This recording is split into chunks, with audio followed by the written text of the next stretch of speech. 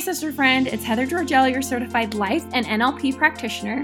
And I'm Cynthia Fields, your CBF, certified best friend and mother of 3. And together, we want to make doing the inner work not suck by talking about all things womanhood, motherhood, sex, and everything in between. Are you ready? Let's talk. This is the Sex and Motherhood Podcast. Today's episode is going to be absolutely amazing and one you will certainly remember. Going from courage, hope, healing, overcoming darkness, and to seeking the light. We have the amazing Tiffany Fletcher, who is the author of Mother Had a Secret. Born to a mother diagnosed with multiple personalities, Tiffany faced circumstances with courage and the ability to see the good. It was her belief in God and her love of writing and music that helped Tiffany cope with the difficulties of her childhood and offered her peace amidst all the chaos. Please welcome the amazing Tiffany Fletcher, and I'm sure there were a few things that we left out. Please fill in the blanks for us, Tiffany. Thank you so much for having me on. A little about myself. I am a homeschooling mother of 5, almost 3 adults and 2 teenage girls. And I love them. They have been my life for the past 2 decades. So it's been a wonderful blessing in my life. I also am a writer. I ghostwrite for business leaders, entrepreneurs, speakers, but I also write my own books. And I just really find value in the spoken word, and I enjoy it a lot. So I do that. I also serve in my community, and in my free time, I play the ukulele. I really like to play the ukulele and sing. It's so fun.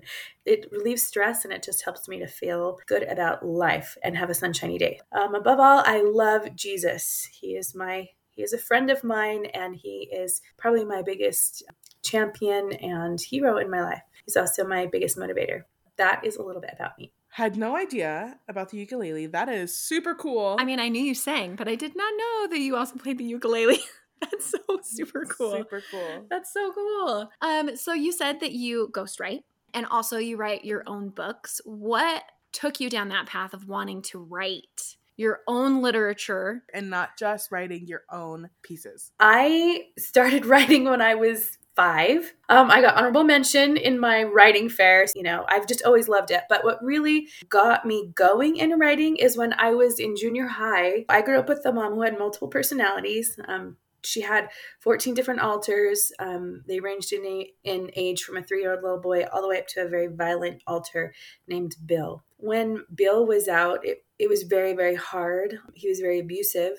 It was just really challenging growing up. And the other alters, when they came out, there was, different challenges with each one. But it made for a very angry Tiffany. Let's just say that. And so when I was in junior high, I went to a therapist. And let's just be honest, before I left home, my mom said, what goes on in this house stays in this house. And I was like, oh, okay. And she's like, but I want you to go to a therapist and I want you to get better and get over your anger issues. And I'm like, okay, well, that's going to be a little troubling if I can't talk about what's going on in my house. But anyway, I went there and I sat with the therapist, and the therapist asked me about life and everything. And I just was very quiet about it. And she said, do you hate your mother? And I was like, I would never say I hate my mother because I'm a good Christian girl, and you just don't say that about your mother. And she said, well, do you struggle with your mother? And I was like, I don't want to talk about it. During this conversation, I obviously said nothing about what was going on in my home because I was told that I couldn't. And so that therapist went to her bookshelf and she pulled out a composition notebook and she brought it over to me and she gave it to me and she said, I need you to go home and write your feelings down in this notebook. She said, if you hate your mother, write you hate your mother. And I was like, I can never say that. And she said, write it down, rip it up and throw it away if you need to. But she pointed to my heart and she said, as long as you keep it in there, it's going to continue to hurt you. But if you can take it out and put it on paper, then it will no longer hurt you. You will be happier and it will be easier for you to manage the anger that you have inside. And she said, if you can get it out of there onto the paper will take that for you. And that's the first time I really started putting my thoughts and my emotions and everything into writing. And I realized it was a really good avenue for me. And I learned valuable skills from it. I learned how to tell stories. I learned how to help myself. And so, sorry, that was a long story, but to get into ghostwriting. So it's interesting. Like when you write things for yourself, you don't really make a lot of money off of it. Ghostwriting, you do. And so I learned that I have a talent, and I feel like there are so many people in the world that have a story. They have a story, but they don't know how to tell it because they don't have the skills or the talent to write it. And so I feel like if you're going to get your car fixed, you take it to a mechanic. If you want to write your story, you go to a writer.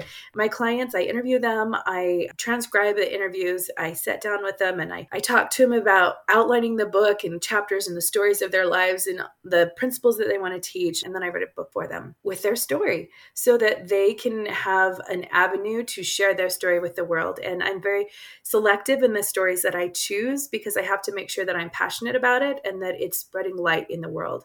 And so a lot of my clients are inspirational speakers, people who work for nonprofits, and just people that are going out there trying to be the good in the world. So that's how I got into ghostwriting, and I love it. It's so much fun. I get being able to write it out when you felt you weren't allowed to speak it, and being in that fear of what may happen if you did speak it, but to be able to work through what was happening inside and put it in written form is just really powerful. I'm sure that it was really difficult to be in that dark space when I know you to be such a person of light. When was the time that you really felt that you were coming out of that darkness and really stepping into that light for yourself, that you could spread it to all of those around you? For me, that came when I actually served a mission for the LDS Church. My sister was serving a mission at the time. There was a really terrible thing, like when my sister said that she was going on a mission, my mom's an altar came out, threatened her with a butcher knife, told her she was going to kill her because she was leaving home and she wasn't going to allow it. So serving a mission was a huge ordeal for us because it really was something that my mother especially really struggled with us doing. But my sister, she went to the Great Lakes and she sent me a lighthouse. And she said, even though we have grown up in darkness, we can still be a light to others. Sorry, I get emotional. And so since that time, that was the first lighthouse I ever received. And since that time, lighthouses, like I studied what lighthouses were. And the coolest thing about lighthouses is that they're built on a strong foundation. My foundation is Jesus Christ. They're each unique and different. You can't take a lens from one in Washington and put it in Florida. It wouldn't work. They're built for where they stand and they shine for the distance they need to shine. And so they're each unique. They're all painted differently. And the beautiful thing is that a darkened lighthouse never helped anyone. The light from the lighthouse is so important. And so I started really thinking about myself as a lighthouse and saying, okay, even though this was a dark spot in my life, darkness coming out of darkness, that if I feed the light, that's the other cool thing about lighthouses. In the old lighthouses, there's a little room next to the lens, and the lighthouse keeper would feed oil, stay in there and feed oil into the lamp every hour so that the lamp would continue to shine. And so I really took kind of the parable of the 10 virgins about the oil, and filling myself with oil and with so that I could keep my light shining brightly. And that was really my first experience. And so that got me to my mission. I was in the visitor center in Independence, Missouri, and also Liberty Jail. And while I was there, I wasn't getting letters from home. I'd been out for 3 months and I hadn't received anything from. And so I asked my mission president if I could call home. And he said, oh no, it's just missionary jitters. Just forget yourself and go to work, kind of thing. And I said, I really need to make sure my mom's okay. And you have to understand that I was the second oldest of 6 kids. So my sister was on a mission at the same time because we're about, we're very close in age. And so she was just finishing up her mission. I was just leaving and I hadn't heard anything. And so I knew that all my brothers and sisters at home were still there. And there was that violent altar, right? And I needed to make sure that everyone was okay.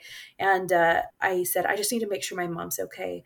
And he said, well, is your mother sick? And I said, Kind of. And he said, tell me about your mother. So for the first time, I really felt I was okay and safe to talk to someone about what was going on at home. Like, I think that's the first time that I ever voiced what was going on at home was on my mission as a missionary. And told him about, she was addicted to prescribed medication. I told him about the butcher knife. I told him that she strangled me often. I told him that she was sexually abused by her father from the time she was 3 to the time she was 18. So for 15 years, she was sexually abused by her father, which is what caused the dissociation in the first place. I told him all of those things, and he asked me if I had ever been sexually abused. And I said, no, I hadn't. And he sat there for a very long time, what seemed like eternity, and it was just very contemplative. And he said, well, it sounds to me like your mother was your savior. And I just said, I don't understand how you could put my mother and savior in the same sentence. Did you not hear me say she threatened to kill me on a regular basis? Like, I don't understand how you could put those together. And he said, because someone who is sexually abused as much as your mother often perpetuates the cycle. And he said, your mother didn't. She stopped it. And he said, I have no doubt that your childhood memories are hard, but they are nothing compared to what your mother experienced on a daily basis. Because she built a bridge and stopped it, your childhood was better than hers. Your children's childhood will be better than yours, and the cycle will heal. He didn't say that like what I experienced was nothing, but what he meant was compared to what my mother experienced, like I did not have to experience that. I did not have to lose my innocence in that in my childhood, but my mother did every single day.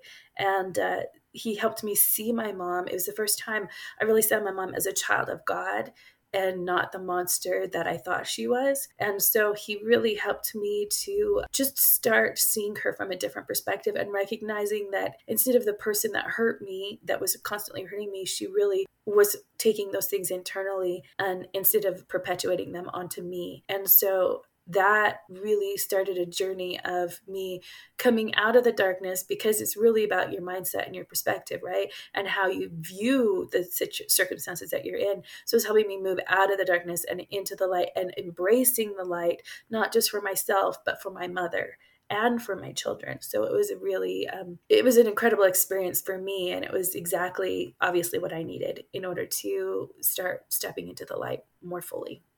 It wasn't talking to my family that I needed at that moment. I did get to communicate with them. It was just, that was the tool that God gave me to give me the courage to speak.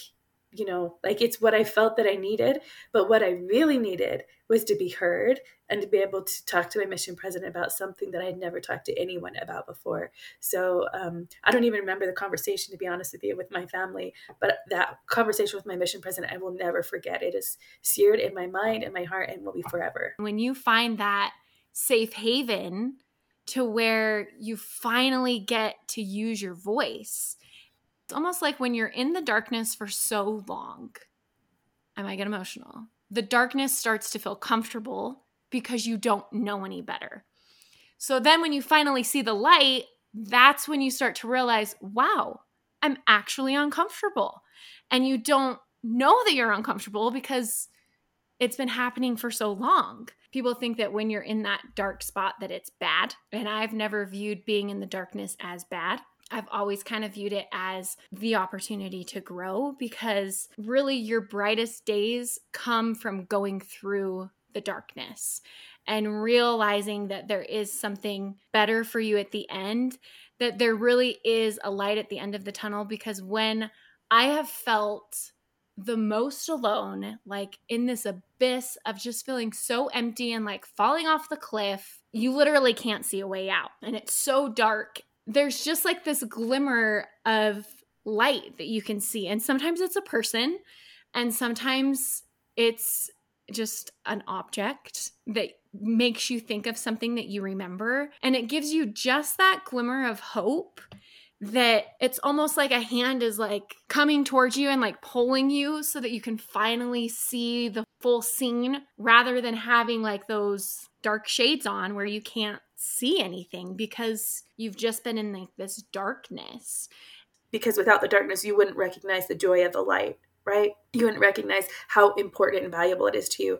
You were given the chance at still like a young age to say all of the things that needed to be said. It's almost like it just coming out of you, like just coming out, like this darkness. It's weird. I don't know. Maybe I watched some weird show or something, but like the smoke of like darkness coming out as you spoke, where it was just this release to where you finally were heard, you were seen, you knew you were loved, you knew that someone cared enough to ask the right questions.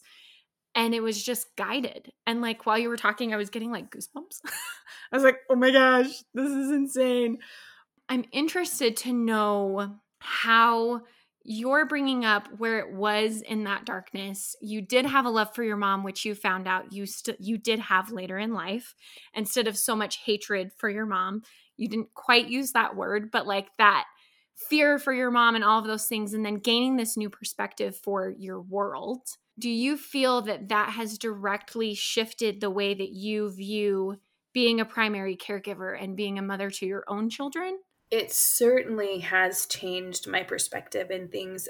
So being the second oldest of six, my older sister was very sick a lot of the time. So I pretty much raised my brothers and sisters. Like I just took care of them, and I always call my children out. They're my second set of children that I helped to raise. But it has definitely changed my perspective. So that anger, interestingly enough, carried on into my early motherhood. And I remember I was pregnant with my fifth child. So I have five children, and I had them all in 6.5 years. So it was really crazy close together. And so my oldest was 6. And I remember that I got so angry that I slapped him across the face. And that was a turning moment for me. I realized I just said, I am not going to be my mother. And I'm not, like, my father was abusive as well, like physically abusive, just the stress and strain of things. He's not anymore, but he was when I was a kid. And because I was considered the black sheep of the family, like I would rebel my rebellion is saying no. And I would get in serious trouble. Like I remember saying no once to my dad, and he like threw me against the wall. Like he hit me so hard I went against the wall, and the pitcher fell down that was made out of wood, and it gave me a concussion. And so anyway, it was those things that were really trying. And so I felt that anger still in me when I was a young mother. And when I slapped my son, I just vowed that I was never going to be my parents, that I was not going to bring that into my relationship with my children. And so I looked for a anger management class. So the community that I was living in had community classes. There was an anger management class. So I signed up for it. I registered. And the first day I went in, it was at night.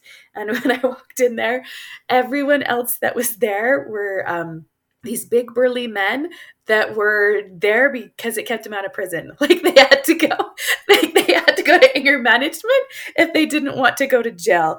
And so here I was, like 8 months pregnant, this young mom, and I was like, well, I'm gonna do this. I'm just gonna do it. And so I just went in and I sat at the front of the class, so I didn't have to see who was behind me.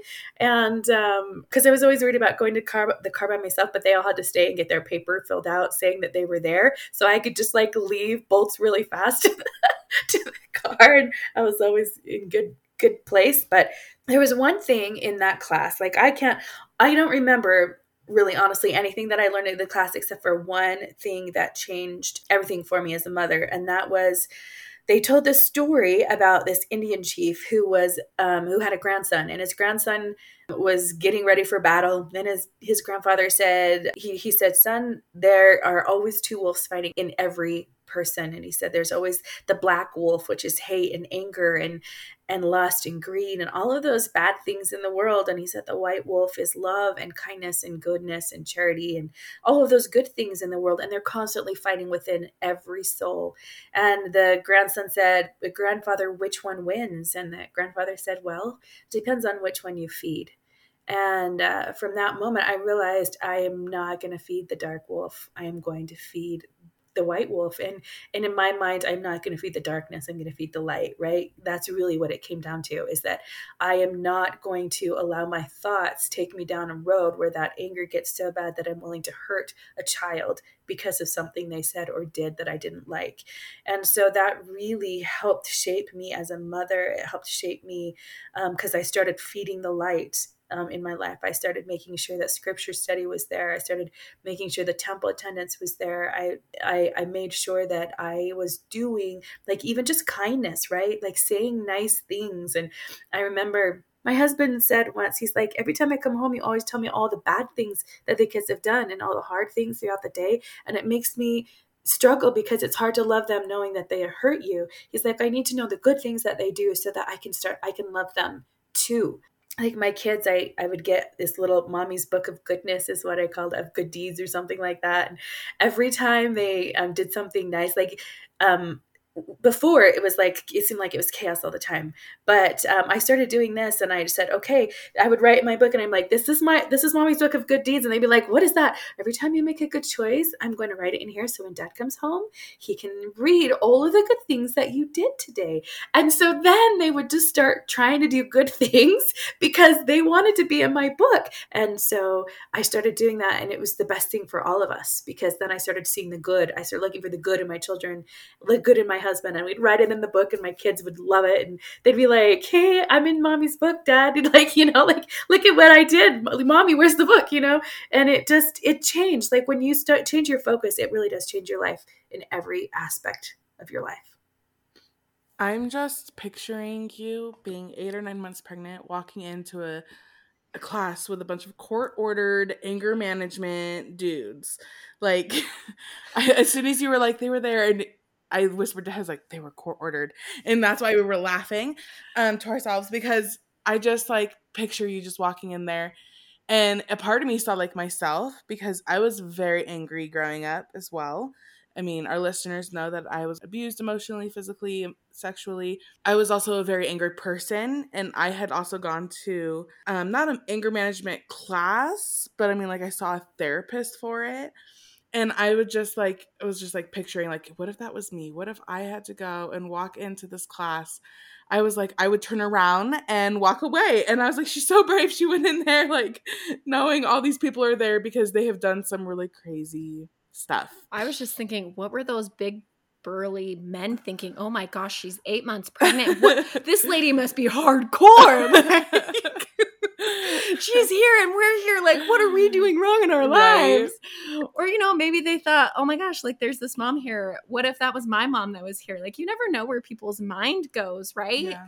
So it's very possible that just you showing up that day, even though you felt like you were in such this angry space, it's possible that you were spreading a little bit of light for all of those big court-ordered people that were there. And you never know. I mean, It's the trickle effect, right? It is. And then when you were talking about the good deeds, my husband has said the same thing to me before. He's like, these kids are driving me insane. Or, that so-and-so did this, or this kid did this or that or whatever. Like our kids? Do you like them? Love them no matter what. But I was like, it's really hard sometimes when you're home by yourself with these young children. And so then I've been really trying to find more positive. And so when he gets home, telling him all these things. But I'm going to start a good deeds book now because that is genius, Tiffany. Genius. It is genius. It's so smart. I don't know if you know this, Tiffany, but we view motherhood not as just doing the pickups for school, not just doing the dishes, the meals. That's all part of primary caregiving. We feel that motherhood at its core is the relationship that you are building with your family and your husband and your kids on that individual basis. Motherhood is not all of the things that you have to do. It's not a list of things that need to be checked off because relationships continue to grow. Because of the experiences that you've had growing up, you created like this book of good deeds and you're teaching your kids these things.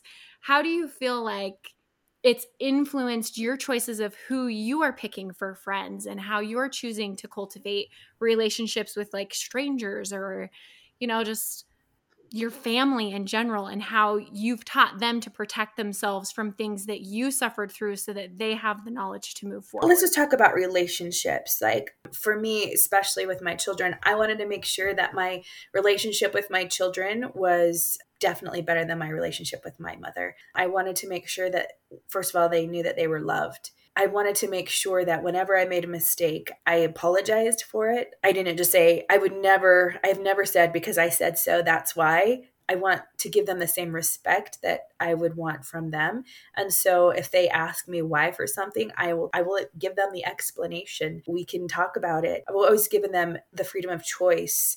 And sometimes when they're little, it's like I give them 3 choices and they get to choose one, right? But they still get to feel like they're making choices from a young age. And I feel like giving them the freedom of choice and giving them the respect that they deserve as children in helping them recognize that they have a voice. It matters to me because I felt like I didn't have a voice. And so that has been really good for my relationship with my children because they come to me, even as adults, they talk to me, they come to me with their struggles. And I feel like that's because that relationship that I wanted to be opposite of what my mother was. And so I've tried really, really hard to be that. My husband, like his father left when he was 8. So all he had was his mother. My mother had multiple personalities. So all I had was my father. He's learning how to be a father and I'm learning how to be a mother by doing the things that are opposite of what our respective parent did. But that relationship has really strengthened our marriage to help us recognize, okay, we don't want to be what our parents were as much as we love them. Like I'm not in any way saying our parents were terrible people. I love them very much and I'm grateful for all that they did to bring us to where we are. But we had a lot of baggage coming into marriage that we needed to learn to work with so that our relationship could strengthen. And I think that communication is key for us. And also just seeing the good in one another, seeing the good in our children. I remember when my husband and I were first married, like he would always put the toilet paper on the roll the wrong way. Like it would always just be the wrong way. And I would be like every time I would go to the bathroom and he had put the toilet paper on the roll, I'd be like, does he not love me? We've talked about this before and he's not listening to me. He's not putting it on the roll. Does he not understand how important this is to me? And then one day I was sitting there and I was like, woe is me. I can't believe my husband put the toilet paper on the roll the wrong way. And the Spirit, I heard these words, Tiffany, stop it. Stop it. He got toilet paper for you. You do not have to go running around trying to find toilet paper, right? He has got it for you.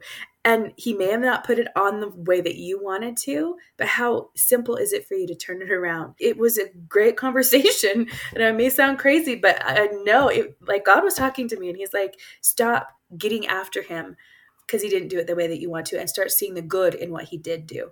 And so that kind of changed everything for me in my relationship with my husband and my children. I don't ever say negative things about them to other people because I don't ever want that kind of energy to be out in the world that I had said something unkind about my children or my husband. They are good people, and as I see the good in them, I recognize how grateful and blessed I am to have the relationships in my life that I do have because of the good people that they are. And in the question of how does that help relate to the people that I choose, I love people, first of all, who love Jesus, of course. But I love people who just are genuine and who are kind and who are just good people. I mean, you can see the goodness in people, even if they don't love Jesus. You can see the good. And I want to be the kind of person that sees the good in people and in strangers and in relationships. And so that's what I work really hard to do. That is amazing. I think that the whole toilet paper thing is valid because I also get irritated when anyone, like I'm that person that will switch the roll at someone's house. Wait, so are you the on top or are you are you on top or are you underneath? Because now we need to decipher which way is the right way. So this is something that my husband and I debate because I am totally underneath because I like to pull it from the underneath so it doesn't rip as it's going over the top. But my husband used to work as a patent examiner. And so he actually looked up the patent of toilet paper, and in the picture, it goes over the top. So I'm actually the one, apparently, that You just have to improve on things, though. That's what you do. You improve on other people's patents. So I love underneath because I think it flows better. I'm an on top person. I'm also on top. But sometimes the thing is, my kids' bathroom, it's underneath because they can't pull it as easily and make a mess. But in my bathroom, it's how I want it. My mom was always, it had to be on top because when you were in charge of cleaning the bathroom, she knew that you did it. Well, sometimes you were sneaky and you pretended to clean the bathroom. As long as you pointed the toilet paper, then it was like you cleaned it because that was the last step. So sometimes I didn't fully clean the bathroom. I just wiped off the counter and then folded the toilet paper and pointed it like she likes. And then I cleaned the bathroom. But she was like, Heather, I always knew. I'm like, no, you didn't. No, as a mom, you really do. You always know. Now we know. So when you and your husband got together, how did you explain to him your family dynamic? So when I have conversations with people, I'm very open and honest with them. I feel like it's better than trying to like introduce him to my family and he'd go home and be like, well, that was really weird. Like he already knew what my situation was because we were friends.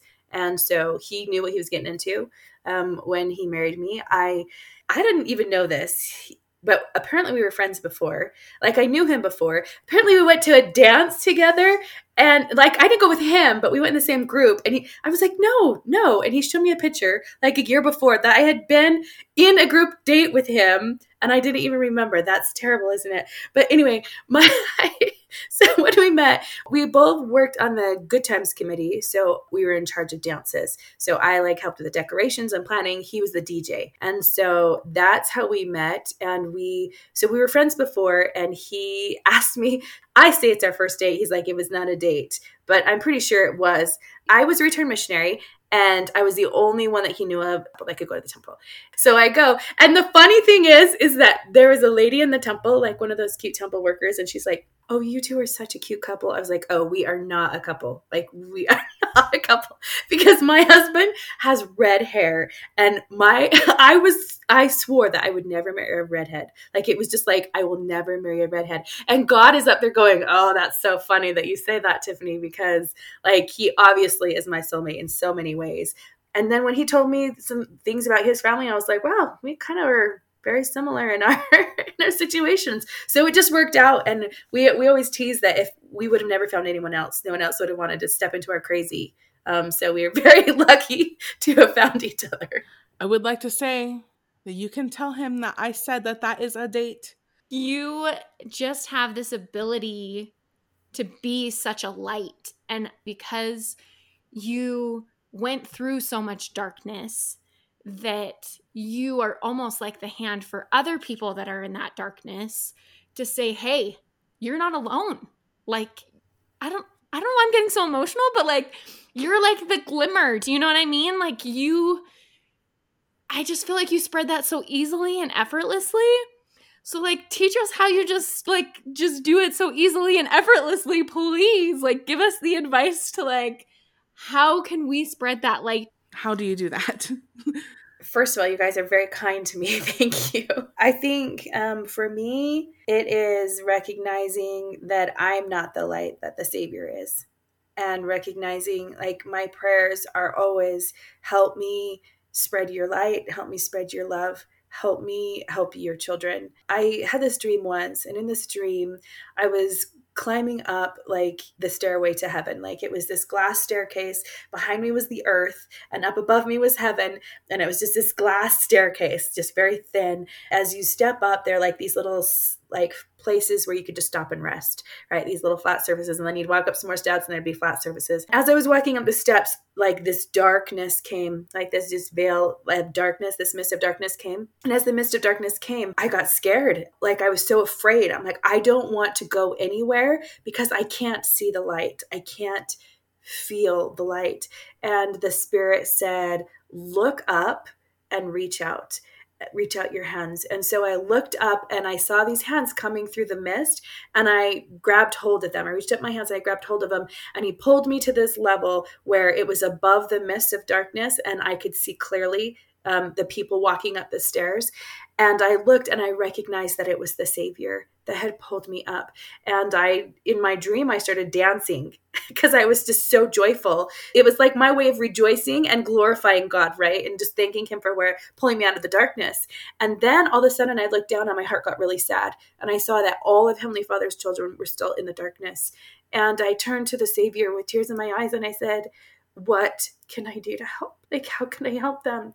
And he said, lift them up the way I lifted you. That is kind of what I try to do, is I try to bring hope to people and I try to help them focus on the light, because yes, being in the darkness, it's not a bad thing, because without the darkness, you wouldn't recognize the joy of the light, right? So that's what I do, is I try to help people see the light in their lives and recognize the light in themselves. And I think that if we do that more often and see the good in people, then we can do that for Heavenly Father, help bring his children home to him. That's beautiful. I love that you said recognizing the light in yourself. And I think it's easy to forget that we all can harness the light and that we can spread the light when you are going through those struggles and those hard times. And it's like that mist of darkness, like it clouds your view of the world and you can get sucked down into that hole. But it just takes a glimmer for you to remember who you are, where you came from, that you have a purpose and that you have a light and you can shine. Like you can shine. And I love that. So we just want to know, what can we expect to see from you in the future? Are you working on anything new? Like, what's going on? It's interesting that you ask, because I feel like it's time for me to start writing for me again. We'll actually start writing for the Lord, right? So I have a book that I'm working on called Clothed in the Armor of Light that I'm super excited to share with people. I have a newsletter called It's a Light Thing. I have a video about my story, that I can share. That's just a video that talks about hope and the importance of hope in our lives. I don't know. I guess I'll see where the Lord takes me, right? I'm still writing for clients. I still have clients, but I feel like I need to step into this space. I have a children's book that I have illustrators working on, and just a space of spreading light. That's where I'm at. So hopefully you'll see more books from me very soon. I feel like, it's time for me to start putting my name out there again. So, hurrah! Hoorah, that's going to be so good. I'm so excited. I know, I'm really excited. Children's book, newsletters, like all the things. Yes, so exciting. Well, we'd like to thank you so much for spending your afternoon with us. Yeah. Helping us also spread the light and empower other women and our listeners. I know we got some men out there. Let's shout out to you. Yeah. And just being able to feel seen and understood. And I know that this is going to touch who it needs to touch, and hopefully allow each and every one of you to be able to step into your own light and to be able to spread that and be the goodness that you want to see in the world. And all it takes is practice. You can't start it unless you practice. That doesn't mean it's going to be easy right out of the gate, but practice. Yeah. Thank you, Tiffany, for being here. Thank you. You just finished another episode of the Sex and Motherhood podcast. Thank you so much for listening. Are you feeling inspired? Go ahead, rate and subscribe so you never miss an episode. Make sure to head on over to the show's notes for all the links and info on our amazing guest this week. I want to hear your biggest takeaway. Skip on over to Instagram and leave a comment about your favorite part at sexandmotherhood.podcast. And remember to share with all your friends too. Meet you here next week.